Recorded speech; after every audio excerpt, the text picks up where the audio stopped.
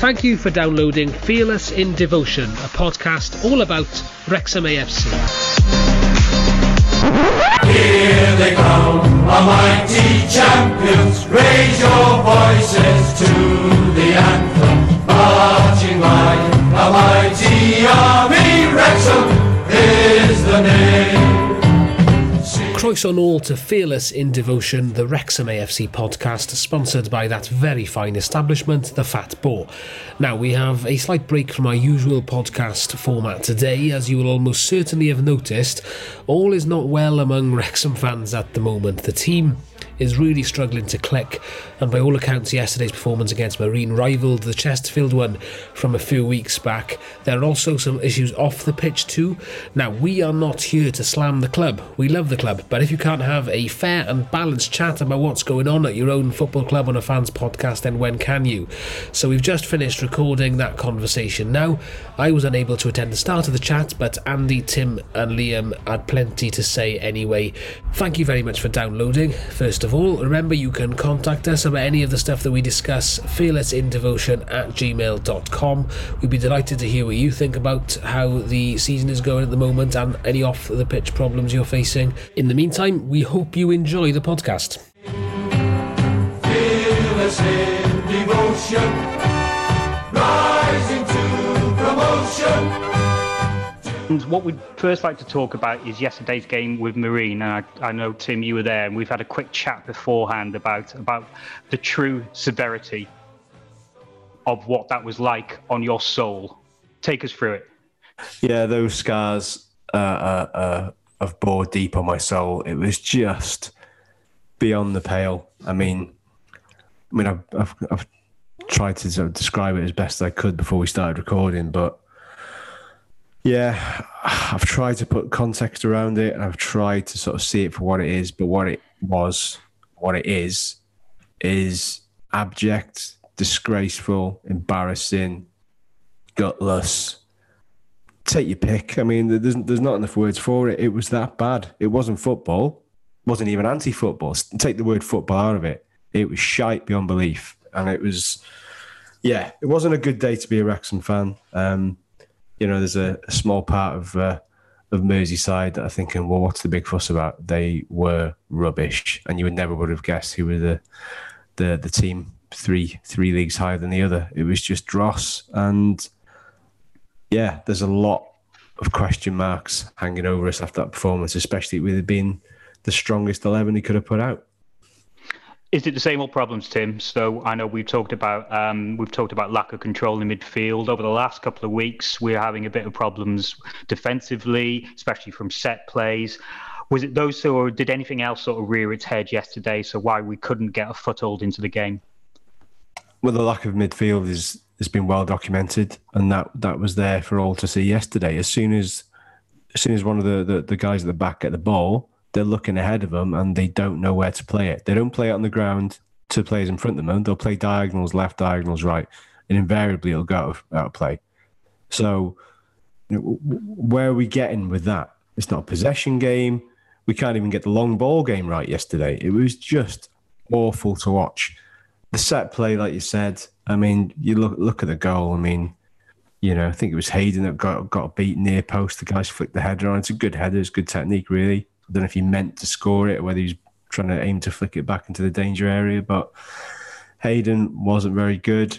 But the same could be said for probably 10, 11 of them yesterday. Take Dibble out of it, played really well. It was just, we just don't have a plan. We don't have any plans. It's all very well bringing players in of quality, but you have to play with some quality. And there was no quality on show whatsoever yesterday, apart from that one moment of magic from Jordan Davis that ended up getting us out of prison, really. And Liam, what's your view on things at the moment? I know you were at the Chesterfield game. Yeah, that was a very, very strange game. And I think, as I said at the time, but for the Langton penalty save, that's a very different game. But it's just, I've no doubt that, Neil Young is a decent, for an ex-Chester manager, I rate him quite highly, and he will have checked our team out and, set his side up accordingly. But the gulf in divisions and the amount that we've spent on player recruitment in the summer, I just don't see, an excuse for it, really. I'm not saying, let's go and sack Parkinson straight away, but I think it's definitely time, to ask questions of what's going on, because he's just sticking to this system, which we can all see it's not working. He's not tweaked anything about it, which makes me think it can work. So, at what point do you say, let's try something else?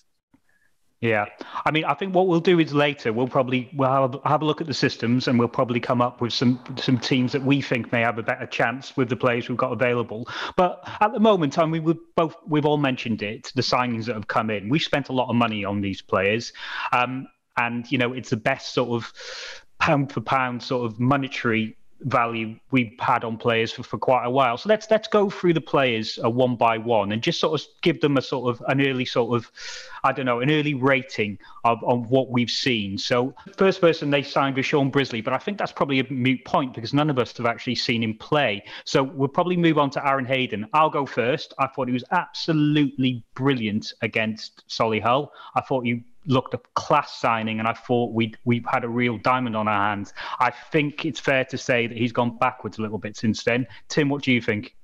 Yeah, I mean, he's a right unit. He's just massive, isn't he? And you'd expect him to be better in the air than what he's shown in recent weeks. On the deck, he worries me a bit. Instead of just doing the basics, being a defender, doing the dirty work and then getting rid. He'll try and play it out from the back, and sometimes he's been caught a little bit flat-footed. We've got away with one or two. But yeah, I mean, there's no doubt he's a really good player. I just don't know if they're struggling with the weight of expectation. It's a different kind of pressure with the backdrop of what's going on with the takeover and everything else. But yeah, you expect him to come good at some point again. But this defense we've assembled all come with pedigree, but they look like they're playing as individuals rather than a defensive unit, and that's the concern at the moment. Liam, do you want to have a quick say on Hayden?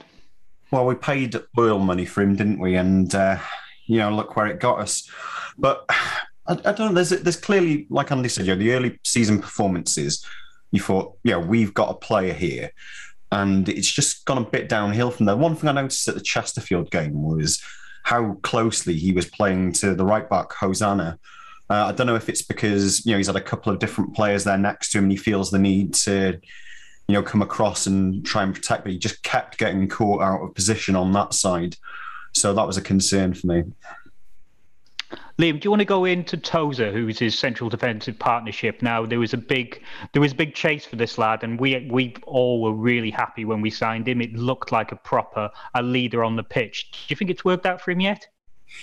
Defensively, I don't think he's done too badly, to be honest. I've seen he's come in for one or two pelters, but that side of his game, I'm relatively content with.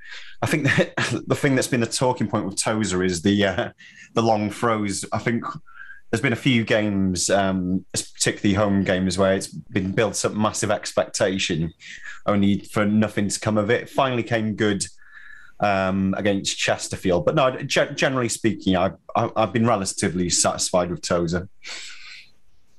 Tim, what's your view on the big man at the back? He's big, like Hayden. Looks the part. It's still early days. He's settled in relatively well. He showed he's a bit of a warrior. Obviously, he thought he'd broken his leg, and then he plays the next game. So it says something about his character and his kind of drive and his willingness to want to play and really step up to the plate. He's essentially our captain with Young out the side at the moment. The long throw-ins have taken a bit of a while to happen, but they looked half decent yesterday, and obviously it paid off against Chesterfield. Has he hit the ground running? No. Did we expect better? Yes. So yeah, I mean, I think he's done all right. He's done all right, but yeah, I mean, we're still not quite there with the defence yet. And Reese, hospital ball on this one. Who would you rather have in the centre of your defence, Tozer or Sean Pearson? Apologies for being late to start with. I would rather have Ben Tozer, I think. I think he offers a bit more. Obviously, we discussed the Pearson situation.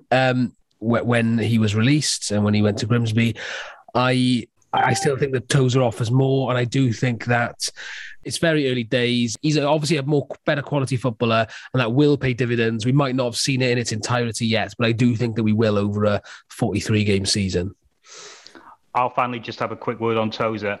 Look, we're struggling with set plays, and he's the big man at the back. He's the guy in the centre of the defence. He should be the person telling people where to stand, where to go, who to mark, who to get close to. I'd like to see a little bit more of that, and I'd like to see him take more charge of that to try and stop what's quite a leaky part of our side. So next up, as we go through the team, Bryce Hosannah. Reese, we'll come back to you firstly. How have you seen him? So I've not seen him in the flesh yet, but from what I've seen, looks really good. He's obviously young and quite raw, but he's got pace. He looks like he can get a ball in. But, as I say, we're seeing so little of perhaps his ability because of the way that we're playing, which I suppose we can say at the moment about a lot of people. But he reminds me a little bit of Cam Green, really. He's quite quick, good little footballer. Good footballing instincts, maybe a bit lightweight, but we're certainly not getting the best out of him at the moment, are we? So I'm not sure. Tim, do you want to go next? Yeah, I mean, I haven't seen much of him either. Obviously, he's not long come into the side, but I think by all accounts, I'm sure you can vouch for this. He was really, really good at Aldershot in the game that got rained off. He was. But yesterday at Marine, he looked like a Wrexham fan that had won a competition to play in his team for a game. He was dreadful. He was ball watching. It bypassed him. He was lightweight. How can you be bullied by a team that are three divisions below you? You need to man up, or you're not going to crack it at this level, getting a career. He's come down, and great that he's dropped so many levels, but he needs to kick on and soon. What I would say about Bryce is he looks to me like your archetypal academy footballer. Someone who on a good pitch, on a good day, would be lightning. What he does need to do now is actually realise he is in a 5th division team. He's in a battle. He'll have to be switched on all the time. He's got experienced people trying to get the better of him. And at the moment, it looks like they are. What I would say about Aldershot is he was a bit tentative for the first part of the game, but once he had a couple of good runs, you could see the confidence start flowing through him. And I do think he is a confidence player. I think if he gets a few good runs and maybe a few assists with him, I think we will have a good little player there. Reminds me a little bit of Obeng when he first joined. Liam, what do you think? I was literally just going to say that we had a player who was a bit of a confidence player at right back before, and his name was Curtis Obeng. I'm not going to make any bold predictions and say that he's going to go on and do as well for us as Obeng did, but he started brightly against Chesterfield, got in behind them early on and caused a couple of problems before things went to shit. But he was well rated when he came to us, and I just don't think if we're going to play fullbacks, play to their strengths. Get someone to partner up with them on that side. And give them the bloody ball to feet, for Christ's sake. And also, I think you need both fullbacks who can bomb forward, which is why I'm surprised that Cam Green hasn't been given a chance. Because if we've got players on both sides doing that, you can really pen teams back. No, I agree with you. I'll start on this one, which is a bit of a strange one for me. So David Jones, so he's come in as a player coach. We all sort of thought we needed a bit of experience, someone to really cover the midfield, someone to add a bit of nous. Now I do sort of wonder that there was 2 players up for it, Dean Furman and David Jones. And I wonder if Furman would have played a little bit more. Now, in the first game, he looked a little bit off the pace, but you thought that would come with matches. The second match he played, he got sent off. So he's not really been in and around the squad at the moment. Tim, what do you think about David Jones? Do you think there's room for him there? Yeah, I mean, in pre-season, I was quite excited that he was here. I thought with the wealth of experience he's got, I thought we can benefit from that, especially with such a large turnover of players once again. They need to have somebody to kind of nurture them through, really, especially the likes of Pearson and so on going. But yeah, like you said, he's not the most dynamic of players, is he? I mean, his age is showing up at this level, early doors. obviously scored a belter at Solihull. I wonder what impact he's going to have on the playing side. I mean, he was nowhere near the squad yesterday. Is he very much more of part of the coaching team with a little bit part role, or does he play more than what we were expecting? I'm a bit disappointed. I hope he plays on Tuesday. I think we need somebody to guide us through, or just somebody somewhere to just try a pass. He's got the vision. He's got the experience. We need somebody to do something different.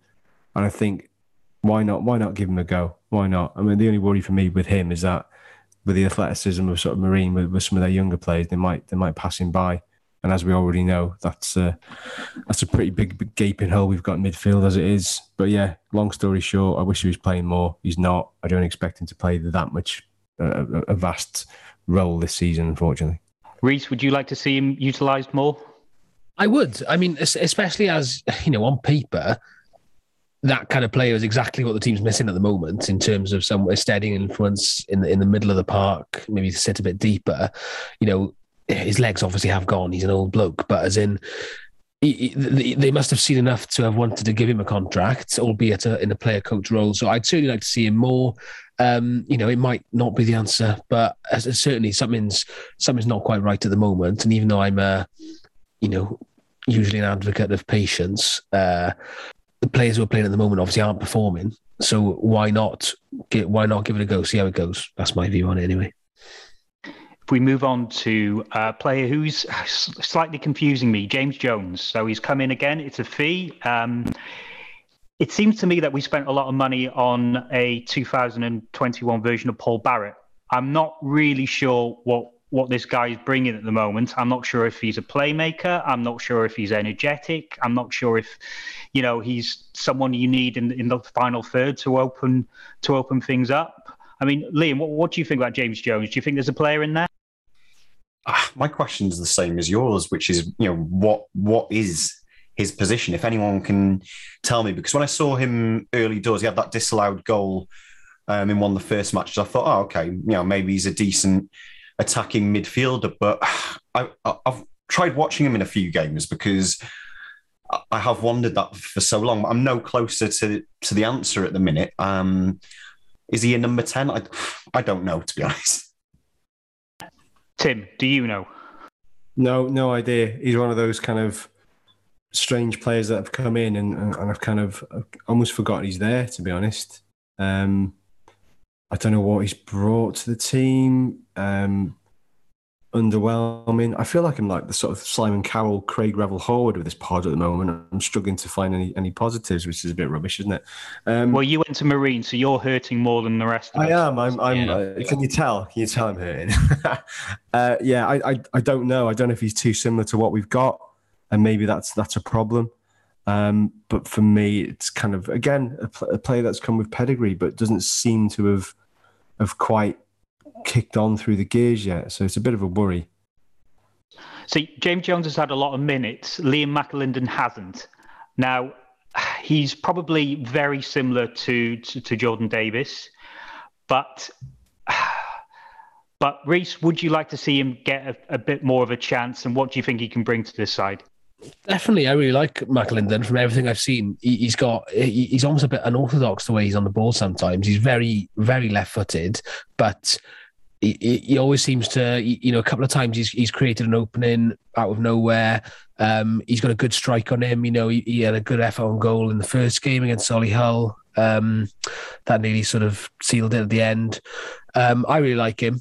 And James Jones, I think, I'm intrigued by James Jones because for whatever reason, it's not working. He's a quality player. We signed him from League One where they were complimentary about him. It's nothing to do with his ability. It's the same way that I feel about Tozer, same way about Hayden. Hayden's been poor the last few games. It's not the lack of ability. Something is wrong in the system. And I don't know what it is. And it almost seems like I get the impression that Jones is a bit of an attack midfielder as well.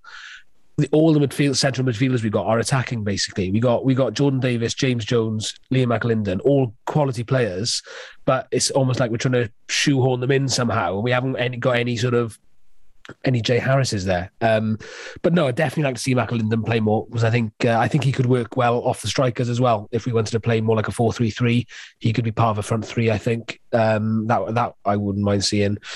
But yeah, the midfield's a tough one. Yeah, the midfield is a tough one. Before we go on to the strikers, who I think probably we will be all complimentary about, Harry Lennon, been a bit of an unsung hero for me. I think not many people were bowled over by the signing, but every time I've seen him, I've been impressed. I think he's a good, solid, compact player that, if we can keep fit, I think could be one of the mainstays of our side. What do you think, Liam?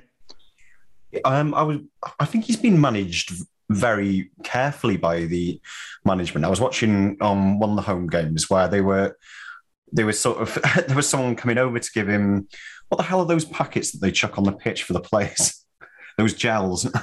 Oh yeah, I don't have a clue what gels. Yeah, there was cocaine. It's called. Liam.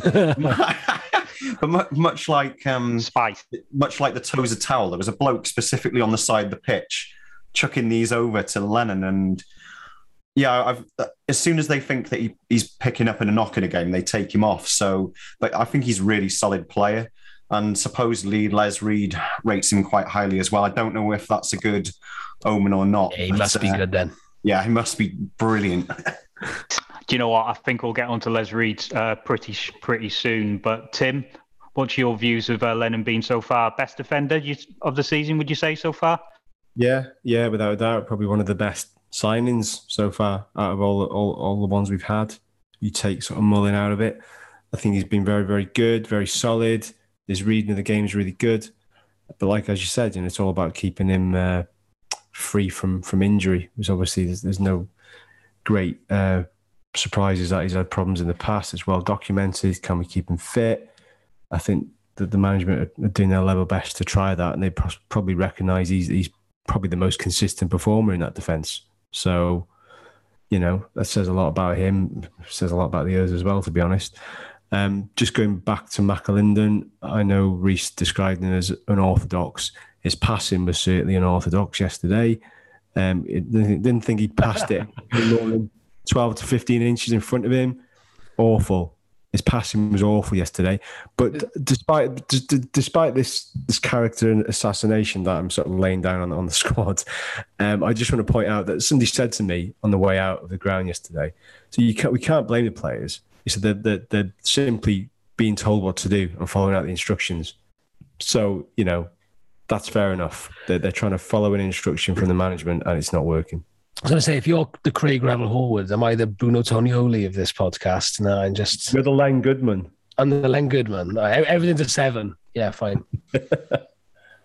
Right, let's put Hyde and Mullin together, because I think they are a partnership. They're a partnership I want to see all season. I think Hyde struggles with injuries, but I think Mullin has been the player we all thought he would be. Liam, they've been the bright spark for you? Yeah, Mullin's different gravy. There was that sort of debate where, opposition fans were willing him to be the mercenary who it didn't work out for, but every sign points to that's not going to happen. He's a cut above. I like Jake Hyde as well. Like you say, he's in and out with injuries, but can't fault him whatsoever. And if anything, if he's consistently on, I actually fancy him to potentially get more goals than Mullin this season. They're a good duo. They complement each other nicely. Obviously, Hyde's weighed in with a few very tidy goals, very tidy finishes. Mullin, like Liam said, he's definitely earning his money as well. The only worry I've got is when it's not working like it wasn't yesterday. Mullin was dropping deep as a sort of midfielder, like picking up balls. I was like, well, if he's there, then are we then playing one up front? It's almost like he's trying to do the jobs of 2 or 3 other people, which is great. I mean, he's earning his money, but that's not his role. His role should be up top, knocking the goals in. But so I think his mantra was, right, I'm not getting the service, so I'll try and provide it myself. And that's something we can do without. And again, that really focuses the attention on midfield and the massive issue we've got there. But yeah, Mullin, brilliant. Already a sort of cult hero amongst fans. Hyde doing the sort of the dirty work and more of the unsung hero side of that strike partnership. But yeah, overall, early signs are good. Reece, Eternal Optimist Williams, do you think we're getting the best out of Mullin? Oh God, no, of course not. But they're quality, so it'll come good. Believe in Les, believe in Phil. Just if you believe hard enough, it'll work. I promise you. Wasn't it Cher that said that? Yeah, absolutely. And I've always said it too. I've always said it. So, I reckon trying to be a little bit more optimistic. By Christmas time, we'll be in the playoffs and we'll be comfortably in the playoffs, and we'll be ready to push on with a couple of big signings in January. No problem. But 30 points behind Grimsby. No, what I will say is, I know I said last week, Torquay were 12 points ahead at Christmas. They weren't. They were 11 last year, but they were decent. In the end, they just about held on to second place. They could have finished fourth in the end, but for a couple of turnarounds. So it's a long old season, and also it is a 2 or 3 year project. We've got players in on. I know, obviously, we want to get promoted this year, and project is a horrible word, but that's what it is. So I'm trying to stay as level-headed as possible about it. As you say, it is easy to say that when I didn't go to the Marine game, because by all accounts it was dire, and it's very frustrating not to see the players perform. But I'm sure I'm hopeful that it'll come. If it doesn't, then obviously the management team are in a world of trouble. Well, we can't talk about the playing side without talking about Phil Parkinson, but we will get to him. First off, let's have a quick word about Les Reed. Now, something that's interested me, and I just wouldn't mind your guys' sort of opinion on this. There seemed to be a conscious effort to keep Devontae Redmond at this club. Now, we've already said that there's quite a few attacking midfielders, and did we really need another one? Do you think keeping him meant that we didn't get the midfielder we should have had because that a midfield berth was already taken up? I mean, I know, for example, when Phil Parkinson came in after the retained list, he said, well, I've got no centre-halves and no experienced midfielder. Do you think that there was a bit of a jar and a cross-purpose between what Reed left Phil Parkinson to work with? Was he a Brian Hughes signing, Redmond, wasn't he? And I got the impression when he came in, he was probably one of Hughes' biggest signings, wasn't he? He'd just come off the back of that decent, second half of the season for Salford, and he was meant to be the bright young thing that was really going to help us on the attacking front.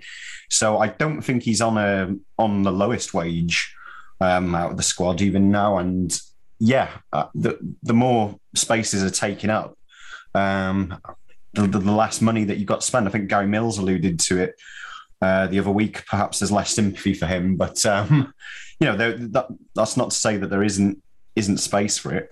Parkinson either doesn't trust him as a player or doesn't believe he's good enough to play. It's as simple as that. I mean, we were told by we won't name who it was, as a previous podcast guest, that a lot of the recruitment side was done on statistics and stuff, and how many games they played, how many minutes how they performed, blah blah blah.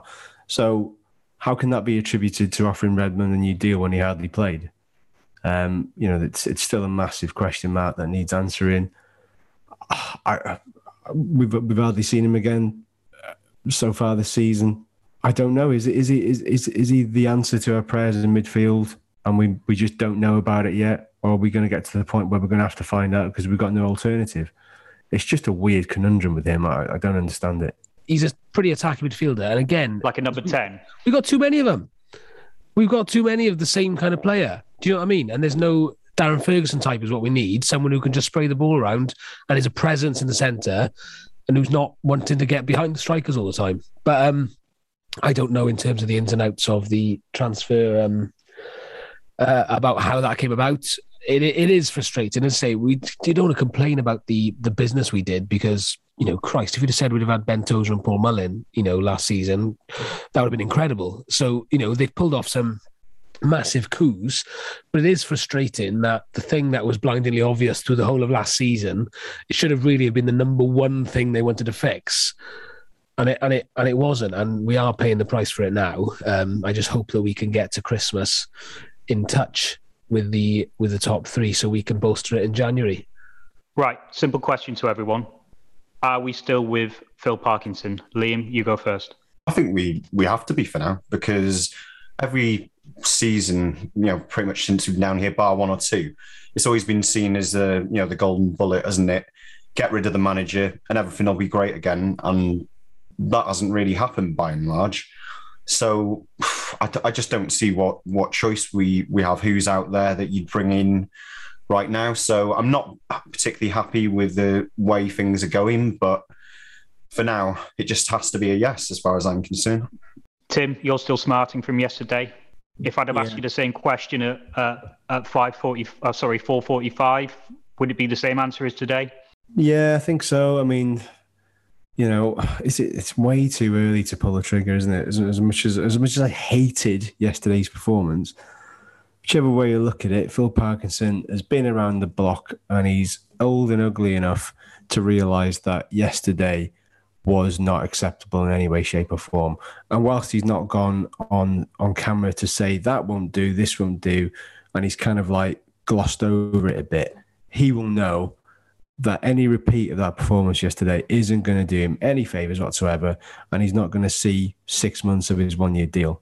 That's just the fact of the matter. He needs to turn it around. He needs to turn it around fast, because the kind of good grace that he's had and continues to have for still large sections of the fan base will start to run out if Tuesday is going to be repeated in any way. If yesterday is going to be repeated in any way, shape or form. But yeah, back in for the time being. But yeah, he needs performances, and he needs performances quickly. Reese, what do you think? I'm contractually not allowed to offer opinions. I don't like this new format where you're asking me questions or I have to offer my opinion on things all the time. This is not the way it's supposed to work. This is how every guest feels, Reese. Contractually, you were supposed to be here at 7:00. Carry on. Sorry. Yes. Patience is, I think, key. I don't think you can sack someone after even 15 games unless it was really quite awful. I know there's been bad performances and some very bad performances and very few good performances, no complete performances. However, we are 9 games into the season. We've lost 2. Can we all just calm down a bit? Do you know what? It's a good point. So let's try and help Phil Parkinson out a little bit. I am going to give my preferred 11, how I would like Wrexham to play in the formation I would like with the players we currently have available. Now, obviously, Leighton might be injured, but I'd obviously pick Rob Leighton in goal. I would go to a flat back 4. I would pick Hosanna at right back. I would have a back 2 of Brisley and Lennon. And on the left wing, I would have Jamie Record. Now, I would change the midfield to a diamond. I would have Tozer at the bottom of that diamond. I would have James Jones on one side of the diamond. I would have Young, if fit, on the other side. If not, I would probably give Redmond a go. Up top of the diamond, I would have Jordan Davis, and then I would obviously have a front 2 of Hyde and Mullin. Anyone else want to go next? I like that. I've been inclined to agree with the old diamond formation with Tozer in at the middle because he's the obvious one for us, even though he has said before that he didn't like playing midfield and he felt he's better at defence, but perhaps to get us through to January, I think it's not a silly way to set up. I'd have Record out of there straight away. He's been putting too many poor efforts in recently. I will show my workings in a bit. Well, yeah, I think Green probably should have the edge of rim. Tyler French as well on the other side. I'm not convinced on Hosanna, but like you said, I'm still smarting from yesterday, so I can't really give a full, balanced and fair opinion. I'm going to go for the formation which paid the most dividends for us in this division under Andy Morrell, which is the 4-3-3. Now, I don't know how you're going to get the mix entirely right in midfield, but in terms of the back 4, assuming everyone's fit, I'd have Leighton, Cameron Green, Tozer, and then I suppose Lennon or French, and Reece Hall-Johnson at right back. Midfield, I think just because you do need some form of anchor in that sort of setup, I think probably Dave Jones, give it a try, see how it goes. Jordan Davis, and who was the third one? Bloody hell, my mind's gone blank now. Oh, Luke Young, because you need someone that can carry the ball up and down the pitch. McClendon on the left, Ooh, this would be controversial. Mullin on the right of it, and then Hyde through the middle. Doesn't sound like a bad side to me, I'll be honest. Now, just to show my workings in my effort, I think you need Brisley at the back to lead the defence, because I think in that formation you need your fullbacks to get up and down. Now, Record isn't great going forward, but he is a big unit, and I think he will add a bit of height, because I think if you put Green and Hosanna in to that defence, you're a little bit smaller. I'd go Hosanna just because Reece Hall-Johnson isn't fit at the moment, but I do think there's a player there, and if you've got Tozer who can fill in when your right back is bombing forward, I think you've got a more fluid defensive unit. I'd also say that putting Brisley in there would actually make Tozer's long throws a little bit more potent, because you would have someone tall who can attack the ball, because your tallest person who attacks the ball best is actually taking your throw in. What I would say is in midfield, I'm stuck with who we've got. So, I think we've got to keep going with James Jones. I think there is a player in there. I think, if Young is fit, obviously he gets in. But if not, is it Redmond? Is it Jarvis?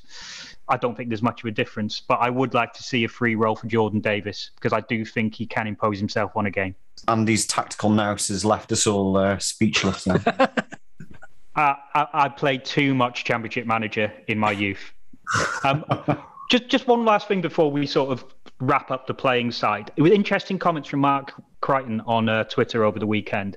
He was sort of questioning how much of the documentary might have an influence on it, saying that players can't really discuss things maybe in the dressing room, or really get things out in the open, because they've got a camera crew following them around all day. What do you reckon, Reece? Two things on that. One, I'm sure, I don't know to what extent that's true, because I'm sure that Parkinson said when he took the job that there had been discussions, and he said something along the lines of, we will have time just to us to discuss things. So hopefully that is the case.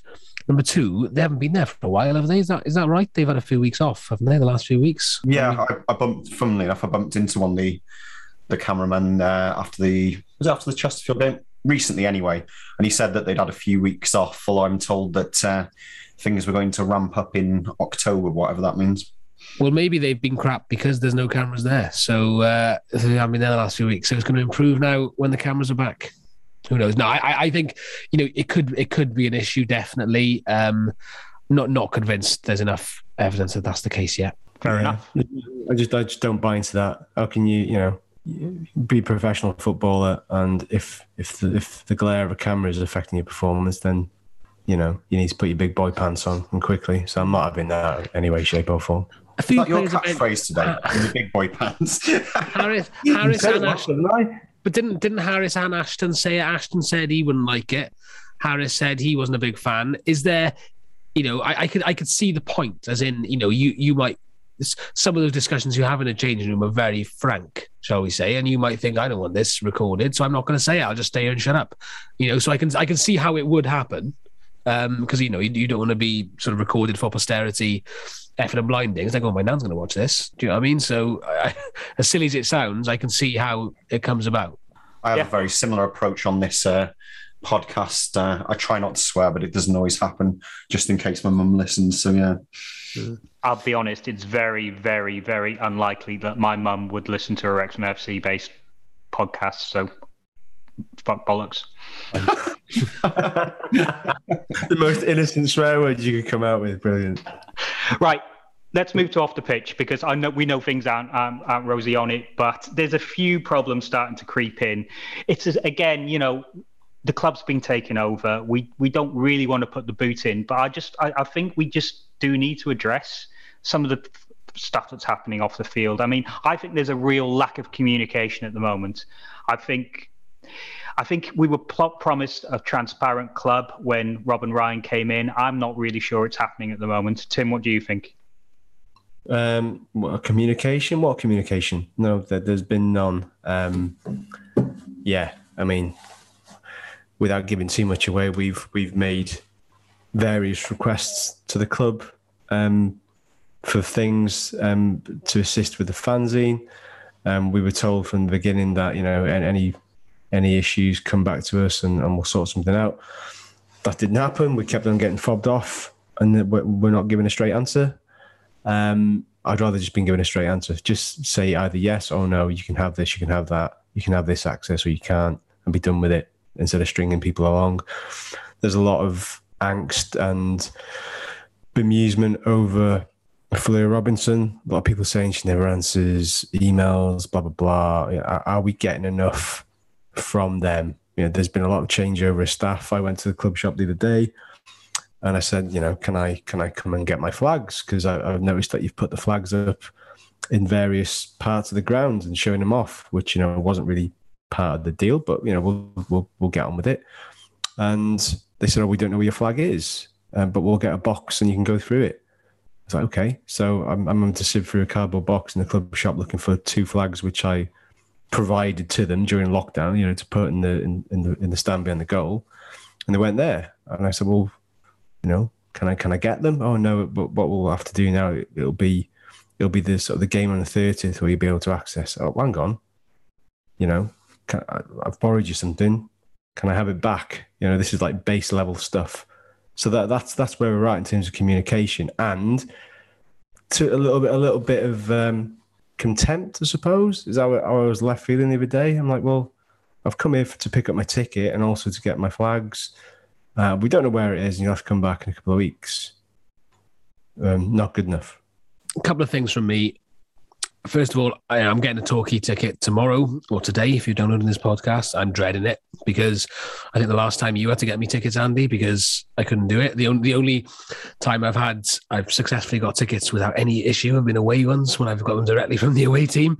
The ticketing system just does not like me or a lot of other people from the sounds of it, but it will not let me buy anything. Tried to fix it, but hopefully it is fixed for tomorrow, but I don't know. The second thing would be, Tim, you mentioned Fleur. We did email the club asking for an interview with Fleur. I think that was about a month or 2 ago now. We didn't have a reply. Maybe, someone else might want to elaborate on this and stuff, but, we're only a little old fans podcast, but, we appreciate we're not the Mail on Sunday. We're not, we haven't got the readership or the listenership of that kind of thing, but it's a great way to communicate with fans. And I don't think it's unreasonable to ask. And if the answer to that is no, to receive an email back saying, thank you, but no thank you, and this is why, well, that's fair enough. But, haven't even had that. Liam, do you want to pick up on the ticketing? Yeah, I'll just say to start off with that I sorted a ticket out for Marine today, and it was relatively straightforward. But what the big issue, I think, for a lot of people about the Marine arrangements is that it's a very short turnaround of time, and tickets are only available from 9 to 5 from the racecourse. So there's been a lot made about, we're the club that represents half a nation. So if that being the case, in theory, you've got people working 9 to 5 in the likes of Welshpool, Anglesey, etc., etc. They're not going to be able to come and get tickets in time, are they? So we've immediately disenfranchised a large section of fans. And in the 21st century, in 2021, should we have e-tickets? Absolutely. I don't understand why not. It's been the case that you've been able to print them off at home for years. And I think we were promised, tickets that you could scan on your phone this year. I don't know why that's not happened. But just one thing I wanted to pick up from what Reece said, which is I don't want to slate people at the club. I don't want to slate the club full stop. All I would just say is just come on this show. We're not here to, we're not here to Paxman anyone. We're just fans who. Well, I thought we were here to Paxman people. Well, you're here to Paxman people, but no, I think it would help to open up lines of communication. Just come on and have a chat with us. We're not here to skewer anyone. Just open up the lines of communication. I think it would do the world of good. So that's my direct appeal to the football club. Yeah, I mean, I agree with that. I've had problems with merchandising. I got a home shirt on July the 4th. It didn't come until a couple of weeks ago. I had no. That is crazy. That is crazy. I had no emails from the club saying where it was or anything like that. The same thing with the gin. It got sent to a different address. They then sent me another one to another address, and it was open. It's just, look, I'm a Wrexham fan, and I don't want to kick up a fuss about stuff like this.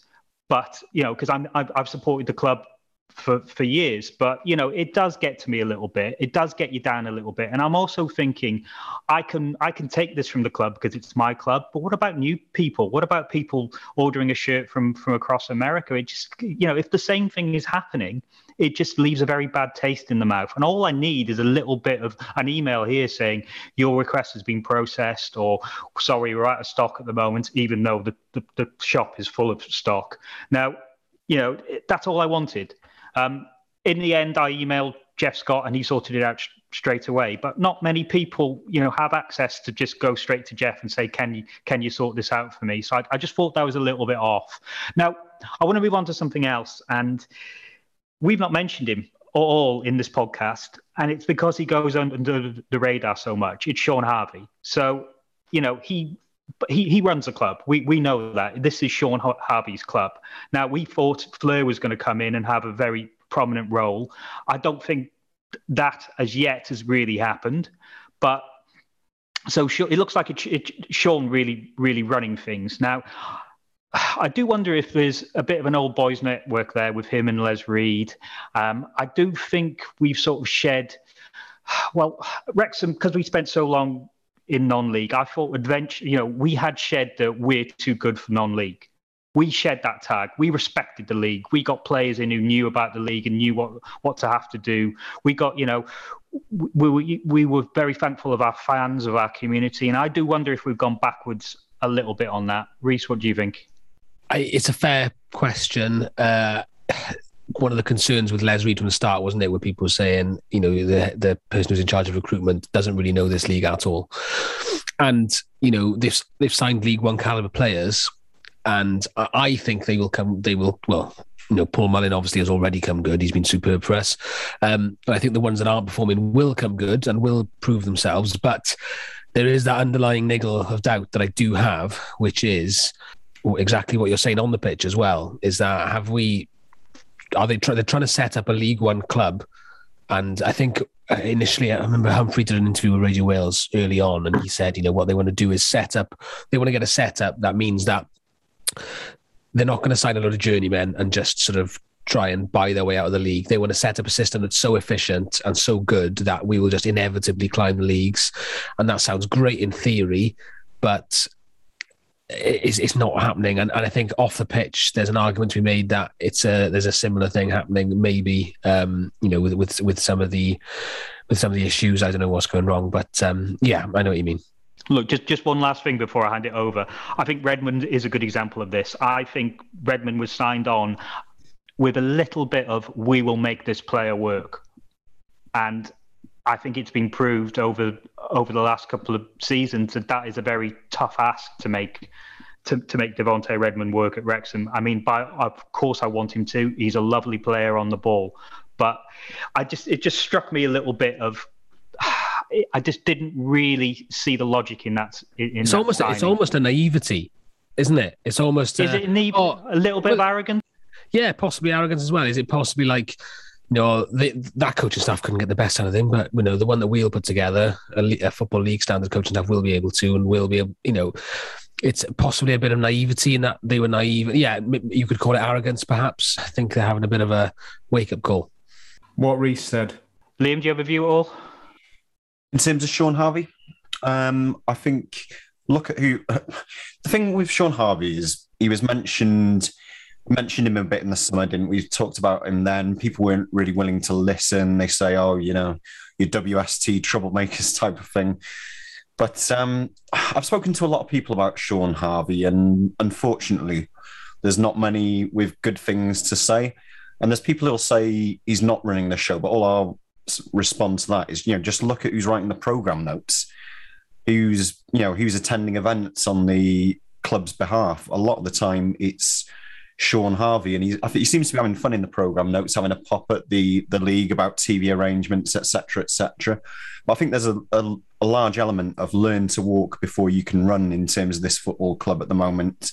It's great that we've got pitch side advertising boards from Wembley. It's great that we've just imported some turf from Holland, but let's just get the basics right before we start trying to act like a football league club. As one of those steps already been addressed, though, with the whole access to the the club's YouTube and Mixler and all that. They didn't exactly say, "Oh, we've made an error," but it was a case of, you've now got all this for free for the rest of the season, even though we wanted to charge you, and the ones that paid will get refunded. So is that kind of like a little bit of contrition, even though they're not fully showing it? But it's clearly that, you know, like you said, then it's got to be baby steps. You can't just transform it overnight and milk the cow dry. It's got to be done. Yeah, it is contrition, and I'm glad to see it. I mean, yeah, it would have been nice if someone just came out and said, you know, we got this a bit wrong, but, you know, we're changing it, and this, you know, and this is why. But what I would say about the regime is we voted for it. We wanted football professionals to come in and run our football club.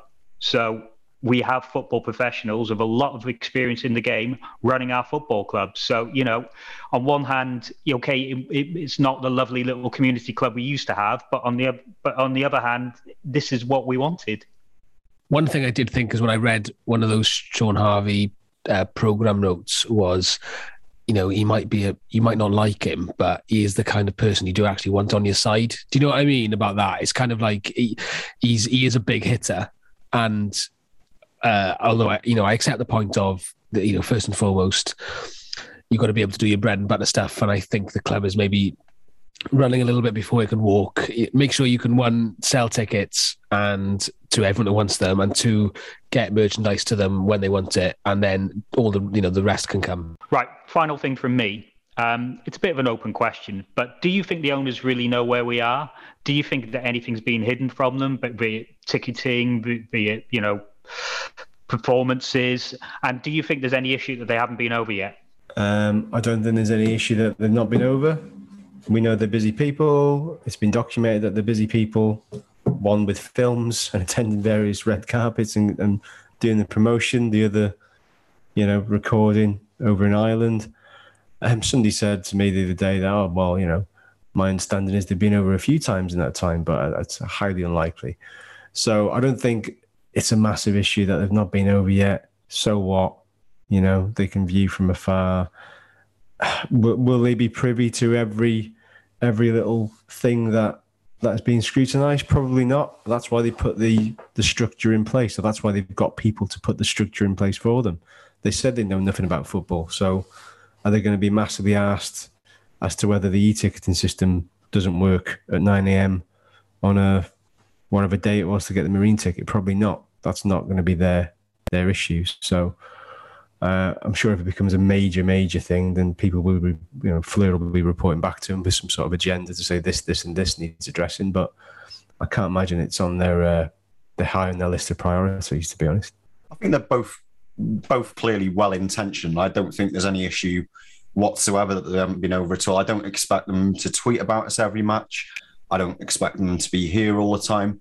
But I think the one thing about this sort of style of ownership we've got is that you have to place a lot of trust in the people that they put in place. And it's hard to say at the moment, isn't it? The jury's still very much out on a lot of things, but I would expect some of the things like ticketing, like gin sales, etc., to be done better. So I don't think it's the worst thing in the world that they're absentee owners in a sense.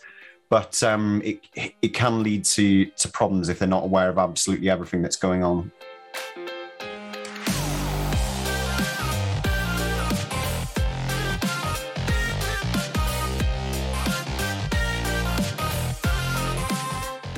Before we go, should we do really quick predictions? But before predictions, Tim, yesterday you made a rather big error or a very big promise, didn't you?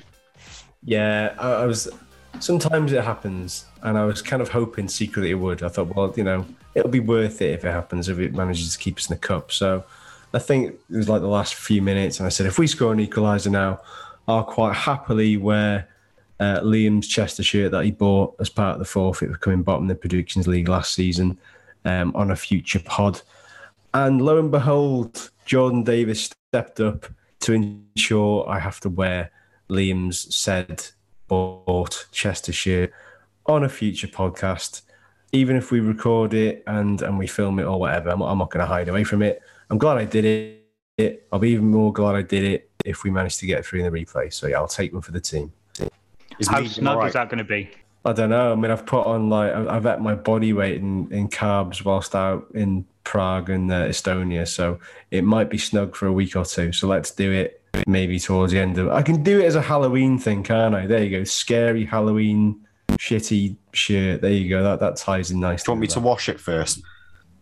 Yeah. I don't want you to wash it. I'll rub it on my pits. Oh, Right, yes. that's enough of that. Okay, predictions. Andy, I don't think there's any change because I don't think any of us predicted a Marine draw. But Nope. do you want to? Tell you what, then you go first, then, Andy. So are we doing Marine and Barnet? We'll do Marine and Barnet. So Okay. for Marine, I am going to go for my 2-0 victory again. And for Barnet, I think they're in disarray, so I can see a 3-1 away win for the Reds. Reece, do you want to go next? Yeah, are Barnet in disarray? Last time I checked, they only lost 1 in the last 5. I put you on the spot now, haven't I? Sorry. But I don't know, since Kewell's gone, I know they haven't won many, I'll give you that. I think they picked up a few draws. I don't know. Fine, I'll just get on with it. I think we'll beat Marine. I think we'll win 2-0. And I think we'll draw with Barnet 1-1. Tim, do you want to go next? Yeah. I really want to say we'll beat Marine, but Jesus Christ, it was so appalling. Yeah, all right, we'll squeak through. We'll squeak through 1-0. I want to say that they're going to run out of steam, but they're very well drilled. So I think we'll sneak a 1-0 against them at Nantwich Town, and I think we should have enough in the tank for Barnet. I imagine the players will do an overnighter, so they'll be fresh for the game. So I'll go. We haven't scored more than 2 goals in a game yet, have we? So I'm going to go. We're going to break that. I'm going to go 3-0. Wow. Liam, what do you reckon? I think we will win against Marine, but I can see them scoring because of our defensive problems. I'm going to go for 2-1 to Wrexham. And then Barnet game. I've checked what Reece said, and they're actually not in that much of disarray anymore by the looks of it. So I'm going to go for a 1-0 win for Barnet. Oh, wow. Terrible. Yes. That's putting me to shame. I mean, Barnet are saying that we're in disarray, so, you know. Yeah. What a freaky prediction that is. Yeah. Well, there's a bit of everything there, bit of something for everyone in those predictions. So thanks again for listening. Podcast will be back in its normal guise next week, we hope, unless something drastic's happened. But thanks very much for downloading, and speak to you all soon. Is everyone? Cheers.